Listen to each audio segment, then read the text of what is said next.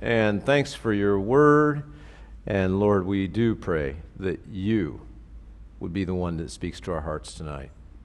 So please have your way with us and guide us and lead us now in Jesus' name. Amen.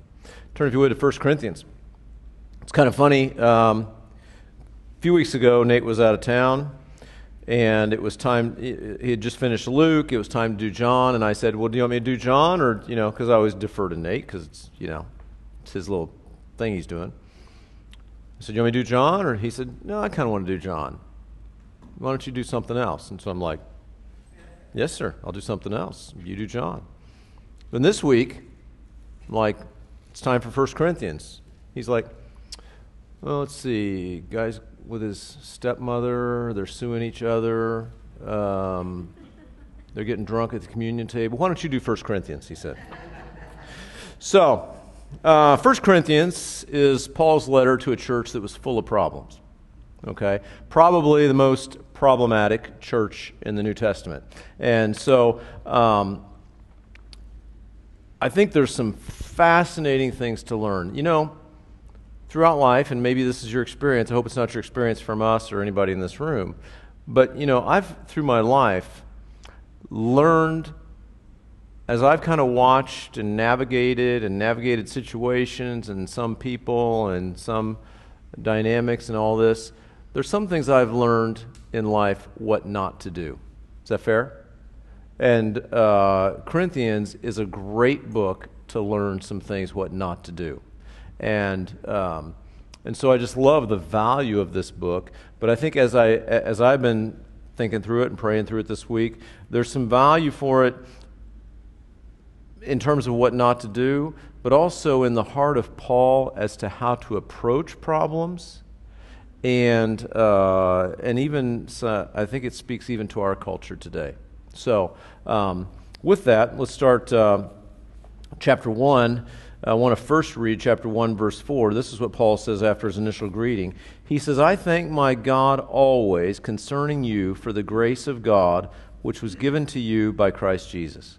So I want you to notice that this is the backdrop. This is the introduction that Paul gives before he's about ready to rattle off many chapters of problems in this church. Is that he's thankful for them, and he's thankful for the grace of God which was given to them by Jesus Christ. And so please notice this. As we address these problems, as we think through these problems, as we realize Paul is just going to rail on these people in some cases, he is nonetheless thankful for them. And, in the body of Christ, honestly, sometimes we rub against each other a little bit, right? That's what bodies do. And if we're a healthy body, let me just put it this way. If we never rub against each other, I think we're probably a superficial body. Is that fair? And if we do rub against each other a little bit, once in a while, graciously, that's okay. And I think there's a way to do that and a way to go about that. And so we'll see as we learn about some of these problems. So, Paul gives some introduction, and then look at chapter 1, starting in verse 10. We'll read the first problem. First problem is really the foremost problem, and that is division in the church. He starts out in verse 10. Now I plead with you, brethren, by the name of our Lord Jesus Christ, that you all speak the same thing, and there be no divisions among you, but that you be perfectly joined together in the same mind and in the same judgment. For it has been declared to me concerning you, my brethren, by those of Chloe's household, that there are contentions among you. Now I say this, that each of you says, I am of Paul, or I am of Apollos, or I am of Cephas, or I am of Christ. Is Christ divided? Was Paul crucified for you, or were you baptized in the name of Paul? So you see this? First of all, I want us to highlight this, because this initial problem that he points out really highlights, I think, sort of the vibe for the rest of the book. And that is this. He doesn't say, there are divisions among you. I've heard of you guys. Some of you drink beer and some don't. Some think it's okay to go to movies and some don't. the point of division has to do with, I'm going to put it this way, and I hope we all understand it. The point of it is spiritual snobbery. It's not levels, they're not divided over worldly issues. He doesn't say some of you are Republicans and some of you are Democrats. He says, some of you say, I'm a disciple of Paul. Well, I'm a disciple of Apollos. Well, I'm a disciple of Peter. And the super spiritual ones would say, well, I'm a disciple of Jesus. You see this? We got to catch this before we move on to the rest of the book. Because the attitude here, I believe it's a pompous elevation of my own spirituality. Fair enough? And I think it speaks to us in terms of this book, because here's the paradox. As we read through this book, there is some ugly, ugly stuff in this book. But I think it stems from pride. It stems from pride. They don't say, it's fascinating to me that the source of the division is who they think they're disciples of. And so it bears note of that. He goes on, we're going to jump around a little bit, so bear with me. He goes on in this idea, if you flip over to chapter 3, starting in verse 1. He says, and I, brethren, could not speak to you as to spiritual people, but as to carnal, as to babes in Christ. You think you're all puffed up and you're proud, and you're doctrinally superior or whatever, but really you're carnal. You're like babes in Christ. I fed you with milk and not with solid food. For until now you were not able to receive it, and even now you are still not able, for you are still carnal. For where there are envy, strife, and divisions among you, are you not carnal and behaving like mere men? For when one says, I am of Paul, or another, I am of Apollos, are you not carnal? Who then is Paul? And who is Apollos but ministers through whom you believed, as the Lord gave to each one? I planted, Apollos watered, but notice this, God gave the increase. So then neither he who plants is anything, nor he who waters, but God who gives the increase. Now he who plants and he who waters are one, and each one will receive his own reward to his own labor. So can I tell you this? This is really, the first hint we get from the Scriptures of denominationalism, right? Well, I'm a sovereignty person. Well, I'm a responsibility person. Well, I'm a Bible person. Well, I'm a Holy Spirit person. You get the idea? We do this all the time. And yet, so we're a church that I appreciate. One of the things about this church is that we're very much a hybrid, right? If we went through the room and said, give me your background, a lot of people don't, a lot of people come here with some sort of background, some sort of maybe a church they grew up in, or maybe the church they were in, before they moved to Madison, or the church they were a part of, or the church that they loved, or their favorite church that, they've been to, or whatever. But everybody's got sort of a background bent, right? Maybe none whatsoever spiritually. That's its own background bent. And so, but the cool thing is when those different elements can function together as the body of Christ. I appreciate that about this place. But what Paul is describing here is very much not that case, right? Some say they're Apollos followers. And frankly, I could name authors right now. Well, I follow this guy, right? And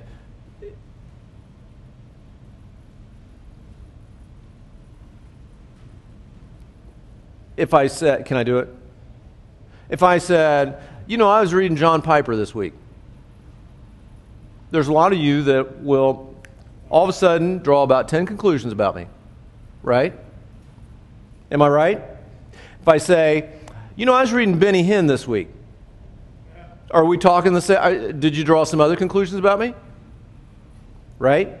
You know, I was reading, and Calvary Chapel people, we're the ones that say, frankly, well, I follow Jesus, right? So Calvary Chapel people say, well, Chuck Smith said, well, I was friends with Chuck Smith, and somebody else will say, well, this guy said, and we all do this. We all do this. And the point is, it's great to have teachers that we appreciate, and different people speak to our hearts in certain ways and stuff like that, but we got to be very, very careful. Very careful. And the Corinthian church didn't get it. Looking ahead, chapter 3, starting verse 18. Do you not know that you are the temple of God and that the Spirit of God dwells in you? If anyone defiles... I'm sorry. I meant 18. 18. Let no one deceive himself. If anyone among you seems to be wise in this age, let him become a fool, that he may become wise. For the wisdom of this world is foolishness with God. Now, Paul doesn't really come right out and say it, but I think I want to try to pull out, and if I'm stretching it, then just ignore it. But I think the root of this thing is that worldly wisdom has crept into the church here. Okay?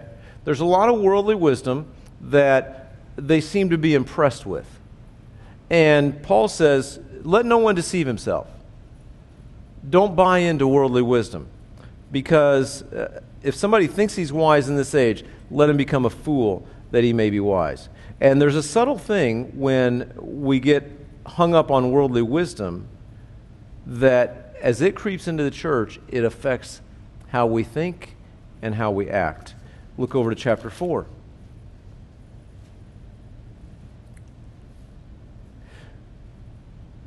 Starting in verse 1. Let a man so consider us as servants of Christ and stewards of the mysteries of God. Moreover, it is required in stewards that one be found faithful. That may be my favorite verse in the Bible. I mean, there's a lot of favorite verses in the Bible, but that's one of them. Moreover, it's required in stewards that one be found faithful. What's a steward? A steward is a manager of somebody else's stuff. And I am a steward of somebody else's life. My life, the Scripture tells me, is not my own. My life has been purchased by the blood of Jesus Christ. And it's not my own. I've been bought at a price. And because I'm a manager of somebody else's, of Jesus' life that he bought, then I'm not the boss of it. I'm not in charge of my life. Now, we could think of that as a downer or a good thing. It might be a downer in that I might be pretty impressed with myself and I think I could be the boss of my own life. The reality is, I think it's probably a good thing in that I don't bear that responsibility. I am merely a steward. A steward does not need to worry about owning the stuff. A steward does not need to worry about maintaining the stuff. A steward simply manages what has been entrusted to him. And that's what we are of our lives and of our relationships and of everything that we have and everything that we do. And so he says, it's required in stewards that one be found faithful, not successful, not super spiritual, not heady, but faithful. But with me, it's a very small thing that I should be judged by you or by a human court. In fact, I do not even judge myself, for I know of nothing against myself, yet I am not justified by this, but he who judges me is the Lord. Therefore, judge nothing before the time until the Lord comes, who will both bring to light the hidden things of darkness and reveal the counsels of the heart. Then each one's praise will come from God. So Paul's alluding to the fact that they're judging him. You know, maybe the ones that say, I'm of Paul, they're all about him. But the ones that say, I am of Apollos, Apollos was a very articulate man, right? Maybe they were more impressed with Apollos than with Paul. And so they're judging Paul. Maybe the ones that say, I am of Christ, they got a problem with Paul for whatever reason. And so they're judging him. Paul says, the Lord is the one that judges me because I'm a steward. I'm a steward. He says, now if these things, brethren, I have figuratively transferred to myself and Apollos for your sakes, that you may learn from us not to think beyond what is written, that you may learn not to think beyond what is written. Again, don't have an elevated view of ourselves or of our doctrine, of our opinions, or of any of that. That none of you may be puffed up on behalf of one against the other. What happens when we get puffed up? We suddenly get puffed up. Do we get puffed up just so we can be puffed up? No, when we get puffed up, it's so we can be puffed up one against another. That's the purpose of being puffed up. That's what happens when we get puffed up. We get puffed up in an antagonistic kind of manner. And so we got to be careful not to be puffed up, because that's when we get puffed up against another. Verse 18. Now some are puffed up, as though I were not coming to you. But I will come to you shortly, if the Lord wills, and I will know not the word of those who are puffed up, but the power. Do you get the idea about puffed up here? This word puffed up is repeated throughout this book. It's kind of interesting. That's a problem. That's a problem. So, first 4 chapters, what do we have so far? We got divisions in the church basically caused by pride, caused by my pet doctrine, my pet favorite teacher, my pet favorite spiritual thing. My pet favorite. Spiritual thing. Not because I got some bad habit necessarily, we're getting into that, but because I have this spiritual pride. The spiritual thing that puffs me up. And when I get puffed up for divisiveness. And that's where divisiveness comes from. Now, think of our culture for a minute.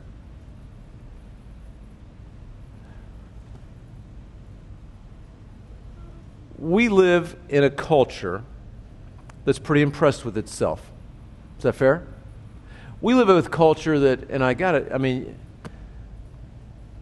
bear with me, I feel like I can't even use any words. I want to use the word progressive, but that automatically has political connotations, right?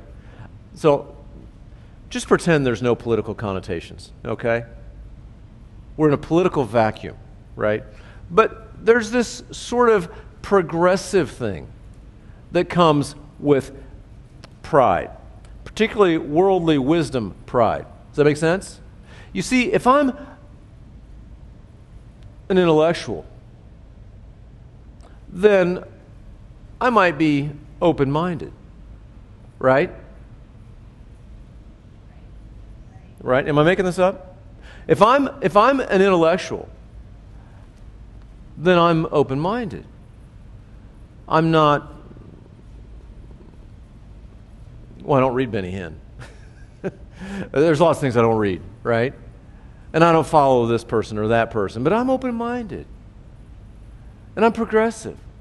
And I might be inclined, if I'm really open-minded, I'm really progressive, and I'm really a lot smarter than you are because I'm puffed up, then I might think it's okay for a man to be with his stepmother. Does that sound, that's crazy. That's crazy, but you see where it comes from, right? Chapter 5, verse 1. I'm sorry that I have to read it, but it's a part of the story. It's part of the story. Chapter 5. It's actually reported that there's sexual immorality among you, and such sexual immorality as is not even named among the Gentiles, that a man has his father's wife. And you are what? What are you? Puffed up.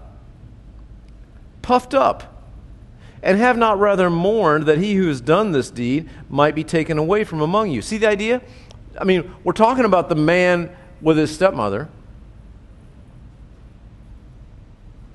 But really what we're talking about is the attitude of the church toward this man. They're puffed up. They're puffed up. And they're just kind of hip and progressive. And hey man, who are you to judge? Well, God is. But, immorality is tolerated because they think that's progressive. Verse 6, your glorying is not good. Do you not know that a little leaven leavens the whole lump? Therefore purge out the old leaven, that you may be a new lump, since you are truly unleavened. For indeed Christ our Passover was sacrificed for us. Leaven was the yeast, right? A little yeast, I'm not a baker, but a little yeast puffs up the whole lump, right? The whole loaf of bread gets puffed up by a little bit of yeast. And the whole idea here is that we're talking about a group of people that are puffed up. It shouldn't be. He said in verse 9, I wrote to you in my epistle not to keep company with sexually immoral people, yet I certainly do not mean with the sexually immoral people of this world, or with the covetous, or extortioners, or idolaters, since then you would need to go out of this world. You see this? Paul says, you guys need to be separate. You need to be holy. You need to be stewards, and a good steward, as a manager of your life and of this church and of the body of Christ, a good steward doesn't do certain things. And one of them is what's going on here in the church. But you shouldn't glory in that. But I won't say that you have to separate completely from anybody that's a sinner, because otherwise you'd have to find a different planet to live on, right? He said you'd have to go out of this world.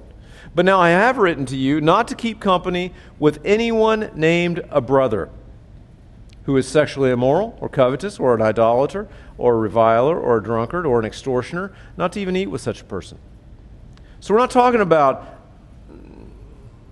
pet doctrines. We're talking about a little leaven leavens the whole lump. And that comes in initially when pride comes in, when arrogance comes in, when they get puffed up. What else happens that maybe if I'm puffed up, I'm full of pride, I think I'm smarter than you are, and I'm going to be antagonistic toward you because I'm puffed up? And let's say you cheat me out of $50. What am I going to do? I'm going to take you to court. Chapter 6, verse 1. Dare any of you, having a matter against another, go to law before the unrighteous and not before the saints? See here again, we have sort of a subplot going, and that is they're impressed with worldly wisdom, right? We read back in the first couple of chapters. Be careful about worldly wisdom. But worldly wisdom goes like this. There's a world system, and there's the body of Christ, right? And what Paul is saying is, you guys have a dispute. And who are you looking to for the answers? The worldly system, the courts, right? That's where you're looking for solutions within the body, right? Now, does that mean a Christian should never walk into a courtroom? No, not necessarily. But a Christian, by and large, should not sue another Christian. Fair enough? So, do you not know that the saints will judge the world? And if the world will be judged by you, are you unworthy to judge the smallest matters? He said, you guys ought to be able to have discernment. Verse 4, if then you have judgments concerning things pertaining to this life, do you appoint those who are least esteemed by the church to judge? I say this to your shame. Is it so that there is not a wise man among you, not even one, who will be able to judge between his brethren? But brother goes to law against brother, and that before unbelievers. So when we have contentions with one another, even to the point of taking one another to court, number one, wisdom comes from the Lord, right? So we've kind of sidestepped godly wisdom for worldly wisdom, number one. And number two, we've done it in front of unbelievers. We've done it, we've exposed ourselves to the world. And so it doesn't set the example that we want to set. He goes on, chapter 7. Some of this we'll skip over in the interest of time. He goes on, chapter 7 talks a little bit about marriage. And the idea is you should be content in whatever state you're in. If you're married, be content to be married. If you're single, be content to be single. And discontentment was a big problem with them. Then in chapter 8, I want to spend a minute on this. He talks about sort of pet ideologies. And I want to talk about this because, again, it's kind of like the idea of I follow Paul, I follow Apollos, I follow Cephas, I follow Jesus, right? Well, they also had this thing. Chapter 8, verse 1. Now, concerning things offered to idols, we know that we all have knowledge. Knowledge, what does knowledge do? puffs up. You get the idea? Right? When you leave here tonight, 3 weeks from now, if you don't remember anything, just remember those people were puffed up. Okay? Knowledge puffs up, but love edifies. Love builds up, the NIV says. And if anyone thinks that he knows anything, he knows nothing yet, as he ought to know. But if anyone loves God, this one is known by him. Therefore, concerning the eating of things offered to idols, we know that an idol is nothing in the world, and that there is no other God but one. For even if there are so-called gods, whether in heaven or on earth, as there are many gods and many lords, yet for us there is one God, the Father, of whom are all things, and we for him, the one Lord Jesus Christ, and one Lord Jesus Christ, through whom are all things, and through whom we live. However, there is not in everyone that knowledge. For some, with consciousness of the idol, until now, eating it as a thing offered to an idol, and their conscience being weak, is defiled. But food does not commend us to God, for neither if we eat are we the better, nor if we do not eat are we the worse. What in the world is he talking about? So, here's the backstory. In the ancient world, in these days, pagan idol worship was a thing. It was a big problem, right? And if you were going to go and sacrifice an animal to some pagan deity, basically the way it worked is, some of the meat would go to the priest, the pagan priest. Some of the meat would be burned up on the altar, and some of it you'd keep and eat yourself. Okay? Well, what most commentators say is, the priest is there, right? And he's got all these people coming in. Let's say I'm the pagan priest, right? And you all bring in your pagan idol, and you give me a third of the meat. What am I going to do with all that, right? Am I going to eat it all? No. So I'm going to resell it in the local market, right? Well, then John Doe Christian goes to the local market, and now he's got a little bit of a dilemma on his hands, right? Because this was meat that was sacrificed to an idol, or was part of the idol sacrifice, right? And even as I say that, you're all kind of thinking, is that good or bad, right? We're like, I don't know, right? And so it's a classic example. It's kind of frankly, I like it because we don't do this anymore, so we can kind of talk about that, right? We could talk about other things that I could quickly make us all pretty uncomfortable, right? Should we all? Well, I won't even go there, right? Can we do this? No, we can't. I could divide the room in half on 10 different issues, right? Should we do this? Oh, yeah, we should do that. No, we shouldn't. Should we do this? Oh, yeah, we should do that. No, we shouldn't. And how does it work? It's just like the food sacrificed to idols. So there are lots of things. Tracy and I talk about this all the time. Every now and then we'll come across something, we'll say, that's kind of like a food sacrificed to idol. It's a problem if you know about it and you feel like that's a problem, right? And so here's how it goes. So Joe Christian goes to the meat market, buys food, right? Basically what Paul tells him throughout this book, throughout this chapter, he's like, if you go to the meat market and there's a nice ribeye hanging there, don't say, hey, was that sacrificed to an idol? Right? Just eat it. And there's no problem with that. Because what is it? What are there real idols? What is an idol? It's a piece of wood that some craftsman crafted. It's not a god. And so it's no problem. And so what Paul would say is, some of you, and again, we're talking about spiritual, pompous pride, okay? Some of you say,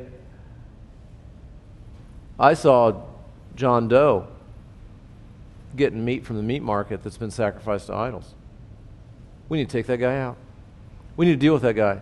We need to treat him like the guy with the stepmother in chapter 5. No, you don't. You treat him like a brother.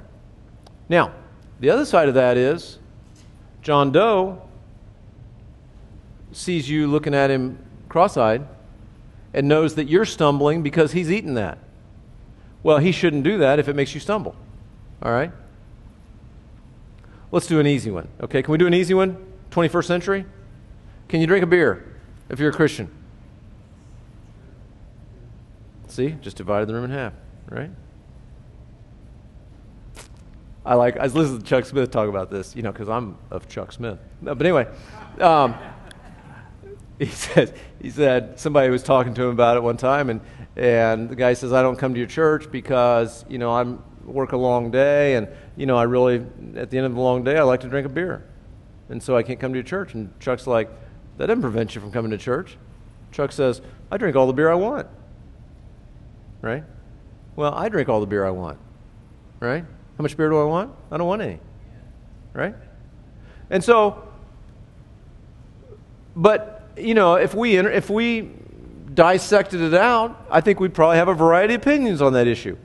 I think it's similar to a food sacrificed to idol. Now, in my family, not to rabbit trail too much, there's a strong predisposition to alcoholism. I've seen tons of destruction from it. I'm afraid of it. So that's where I'm at. If you've not seen that, if you drink a glass of wine with dinner, is that going to cast you out of the church? I don't think so. But what if you're in a visible position, or somebody knows that you go to this church and you're out to dinner in a small town? Has anybody noticed the small town vibe has some layers to it, right? You're in a small town. You're there drinking wine. Huh. So that's what they do at that church, huh? Right? Well, if you're aware of that, then you shouldn't make your brother stumble. So you do have some obligation, he says, for conscience sake. Your conscience and the conscience of the person that you might be affecting, right? And so this idea of the food sacrificed to idols, keep this in mind, knowledge puffs up, but love edifies. Love builds up. And can I tell you something? If you are the person that's watching John Doe participate in something that you think is food sacrificed to idols, can I remind you that knowledge puffs up, but love edifies?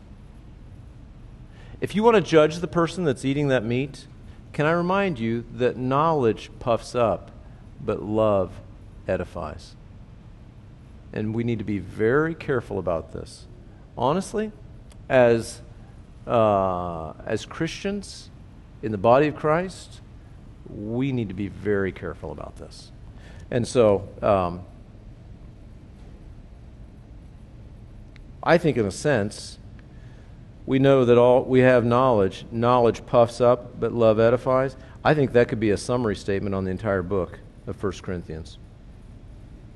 And where it comes down to, and let me just, if I can give us a tool or maybe a litmus test, right? If you're trying to figure out if John Doe here is eating food sacrificed to idol, and you're trying to figure out if that's a problem and if he's in sin or not, first of all, more of it's required in stewards that one be found faithful. I'm not a steward of your life.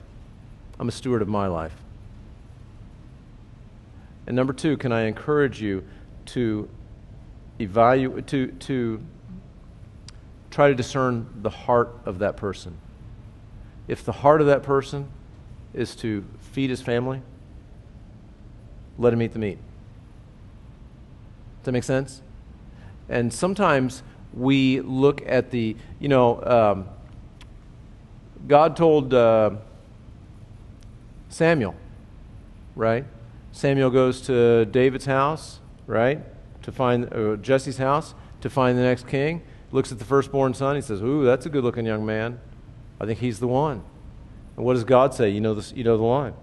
Man looks at what? The outward appearance. Man looks at the circumstance. Man looks at the situation. What does God look at? The heart.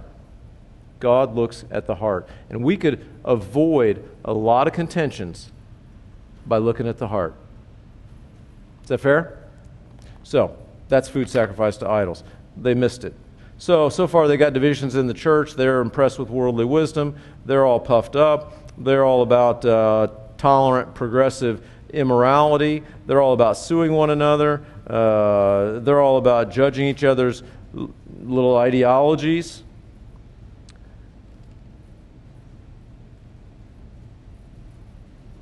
Chapter 9, Paul takes a little bit of a pause, and we'll just do that. Paul takes a little bit of a pause to basically defend himself because they're judging him, and he's like, I'm okay.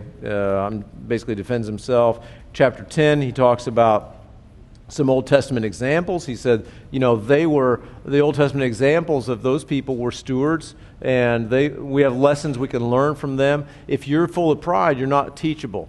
So chapter 9, you need to be willing to receive instruction from me, Paul would say. Chapter 10, you need to be willing to receive the lessons learned, even the lessons of their mistakes of the Old Testament people in the Scriptures. And then he goes into talking about the gathering of the church, chapter 11, starting in verse 17. He said, now in giving these instructions, I do not praise you, since you come together not for the better, but for the worse. For first of all, when you come together as a church, I hear that there are divisions among you, and in part I believe it. For there must also be factions among you, that those who are approved may be recognized among you. Therefore, when you come together in one place, it is not to eat the Lord's Supper, for in eating, each one takes his own supper ahead of the others, and one is hungry and the other is drunk. So, their Lord's Supper was kind of like a potluck, right? And they had wine at the meal, right? And they were all fighting to get first in line. We would never do that. But they were all fighting to get first in line. The guy at the end of the line is hungry and thirsty. The guy at the beginning of the line is drunk, right? Is that how we operate as a body of Christ? No, that's crazy. That's crazy. Skipping ahead, chapter 14, he goes into, and I won't go into it in detail, but basically a misuse of the spiritual gifts, right? The gifts of the Holy Spirit. There were some that thought they were better than others because they were able to exercise certain gifts. Who gives the gifts of the Holy Spirit? The Holy Spirit gives the gifts to the Holy Spirit. So who decides what gifts are given to somebody? The Holy Spirit does, right? So that's no reason for pride, or because I've got XYZ gift and you got ABC gift, doesn't mean I'm more spiritual or more puffed up or more anything than you are. Then chapter 15, verse 12. They, again, are so progressive in their thinking and all of this that, and let me just back up 1 second. When we get full of pride and we get impressed with worldly wisdom, we can think things like it's okay for a guy to be with his stepmother. We can think it's okay to take my brethren to court. And we can even, catch this, we can even think that there's no such thing as resurrection from the dead. Now, it's crazy that I would even say that, but I want us to catch that's what happens when our thinking goes so south based on pride. And pride will drive our thinking so south that we know more than God does, right? Do we ever live like that? Do we ever live like we know more than the Bible? Yeah, sometimes we do, right? We rewrite the Bible all the time as the body of Christ, right? I mean, starting with Genesis. How many times have we rewritten the Bible, right? And so, if you're going to rewrite Genesis, you might as well rewrite the resurrection, right? So he says, now if Christ has preached that he has been raised from the dead, how do some among you, this is to a Christian church. That's amazing. How does some among you say there is no resurrection of the dead? But if there's no resurrection from the dead, then guess what? Christ is not risen. And if Christ is not risen, then our preaching is empty and your faith is also empty. Yes, we are found false witnesses of God because we have testified of God that he raised up Christ. Right?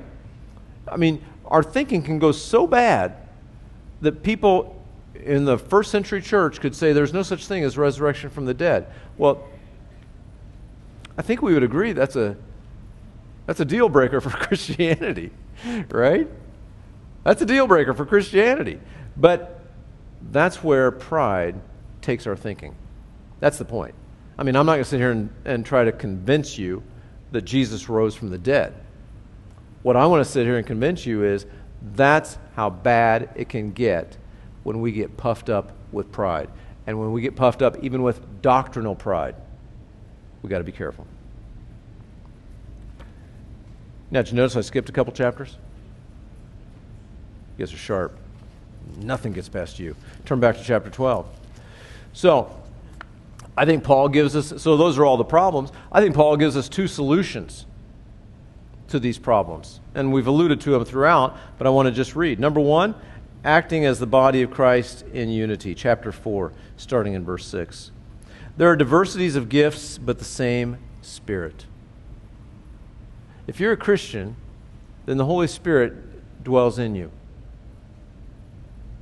And He's the same, because He's the Holy Spirit, He's the same Holy Spirit in you that He is in the person next to you, the person across the room from you, any other Christian anywhere in the world, any other Christian in a different denominational church, the same Spirit.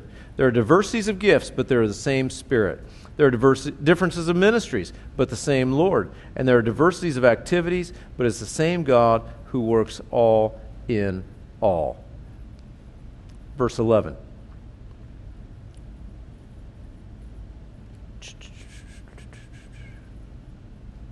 But one and the same Spirit works all these things, distributing to each one individually as He wills. For as the body is one and has many members, but all the members of that one body being many are one body, so also is Christ. For by one Spirit we were all baptized into one body, whether Jews or Greeks, whether slaves or free, and have all been made to drink into one Spirit. For in fact the body is not one member but many. If the foot should say, because I am not a hand, I am not of the body, is it therefore not of the body? And if the ear should say, because I am not an eye, I am not of the body, is it therefore not of the body? If the whole body were an eye, where would be the hearing? If the whole body were hearing, where would be the smelling? But now God has set the members, each one of them, in the body just as He pleased. And if they were all one member, where would the body be? But now indeed there are many members, yet one body, and the eye cannot say to the hand, I have no need of you, nor again the head to the feet, I have no need of you. No, much rather, those members of the body which seem to be weaker are necessary. And those members of the body which we think to be less honorable, on these we bestow greater honor. And our unpresentable parts have greater modesty, but our presentable parts have no need. But God composed the body, having given greater honor to that part which lacks it, that there should be no schism in the body, no division in the body, but that the members should have the same care for one another. And if one member suffers, all the members suffer with it. Or if one member is honored, all the members rejoice with it. Now you are the body of Christ and members individually. What's one of the solutions that Paul gives us for all this divisiveness and all this puffed up with pride stuff? It's to recognize that we are a body of Christ. Now, if we think about the human body has many parts, but one body, right? I mean, that's not rocket science, right? And there are, many organs or many tissues, all of that. But the eye can't say, everybody around here ought to be an eye. The eye cannot say, now everybody around here ought to be an eye. The eye cannot say, now everybody around here ought to be an eye. Right? I mean, that'd be crazy. You'd be, who's the guy? Huh? Yeah, Mike, what's his name? Yeah. It didn't work for him either, right? But if we were all an eye, where would be the body of Christ? Right? And when the body of Christ is functioning like it's supposed to, everybody does their part because they're a steward, but they recognize the value of the other part, right? Now, this is where I think we struggle. I'm just going to say this. This is where we tend as Christians to struggle. Because I see the world from my angle, right? If I have a conviction, and it ought to be a conviction, we ought to be people full of conviction. If I have a conviction, then that needs to be a deep-rooted, passionate conviction. But it needs to stop there. Because you may not have the same conviction. Get it? We struggle with this, don't we? Because we think that, let's say somebody's got let's say somebody's got a bent towards, okay, I have a friend that's passionate about ministering to people coming off drugs, and he's always going, you probably know who I'm talking about. He's always going to the local jail. He's always, and that's his thing. He loves it. He's passionate about it, right? And I remember, honestly, sitting around a table of pastors a couple years ago, and we were basically having this discussion. It was super healthy. It was super encouraging.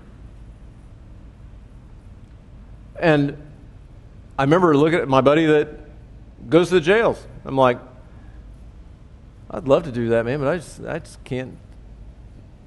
I don't know what to say to those guys, right? And then the other guy next to me, you probably also know who I'm talking about, super strategic, right? He's got every data point on Jefferson County Christianity, right?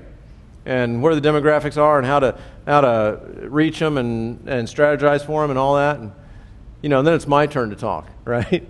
And I'm like, I like to teach the Bible, right? And this guy, we'll say his name's Bob, right? He says, you know what? He said, my son had a basketball coach. I'll never forget this. This always chokes me up. This guy, totally different style than I would have.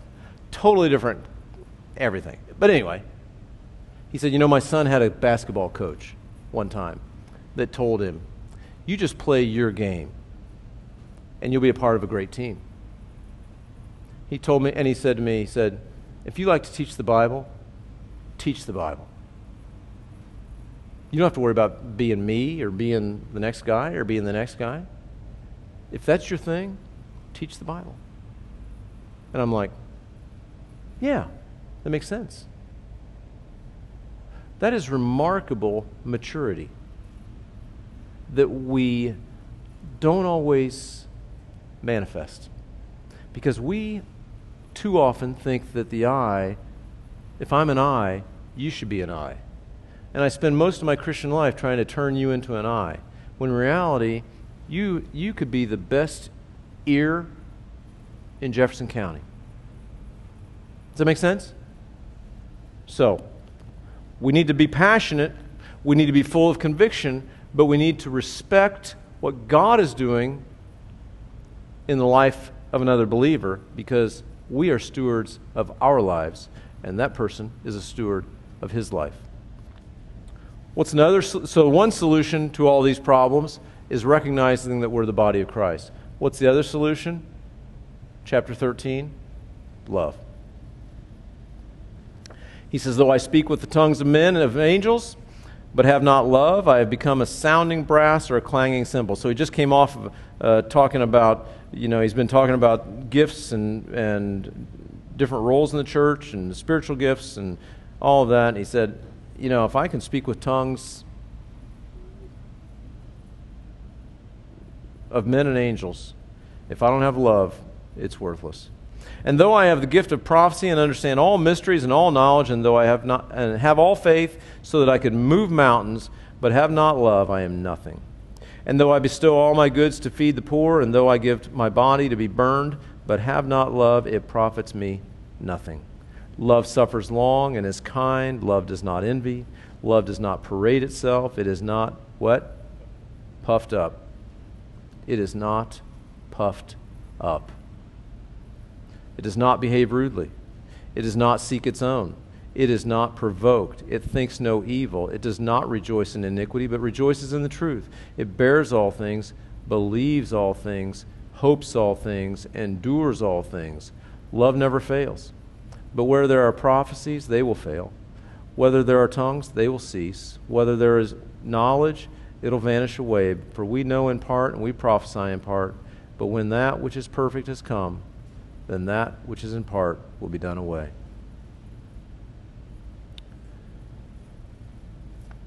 So the Corinthian church had tons of problems.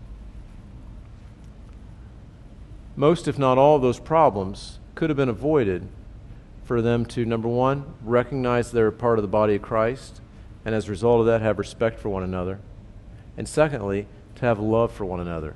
Again, consider the heart of one another. When you see somebody eating food, something that you think is food sacrificed to idol, consider the heart of that. Consider an attitude of love for that person. Patience, kindness, not envying, not parading itself, not puffed up, not rude, not seeking its own, not provoked, thinking no evil, not rejoicing in iniquity, but rejoicing in the truth, bearing all things, believing all things, hoping all things, enduring all things. Let's pray. Lord, we do ask tonight that we would be that church that functions like the body of Christ, that functions as intricately as the human body, each doing its part, each recognizing the vitality that it brings to the body, and yet each recognizing the vitality that every other cell brings to the body. And Lord, help us to be those people who do everything with love, from an attitude of love, from a heart of love, from a voice of love. Help us to be those people. And Lord, help us to please, please, please avoid being puffed up. Lord, please, would you please show us by your Holy Spirit those areas where we tend to be puffed up. And please help us to walk in humility as stewards of God, whose job it is to be faithful. And we'll thank you for the privilege of being your stewards. In Jesus' name.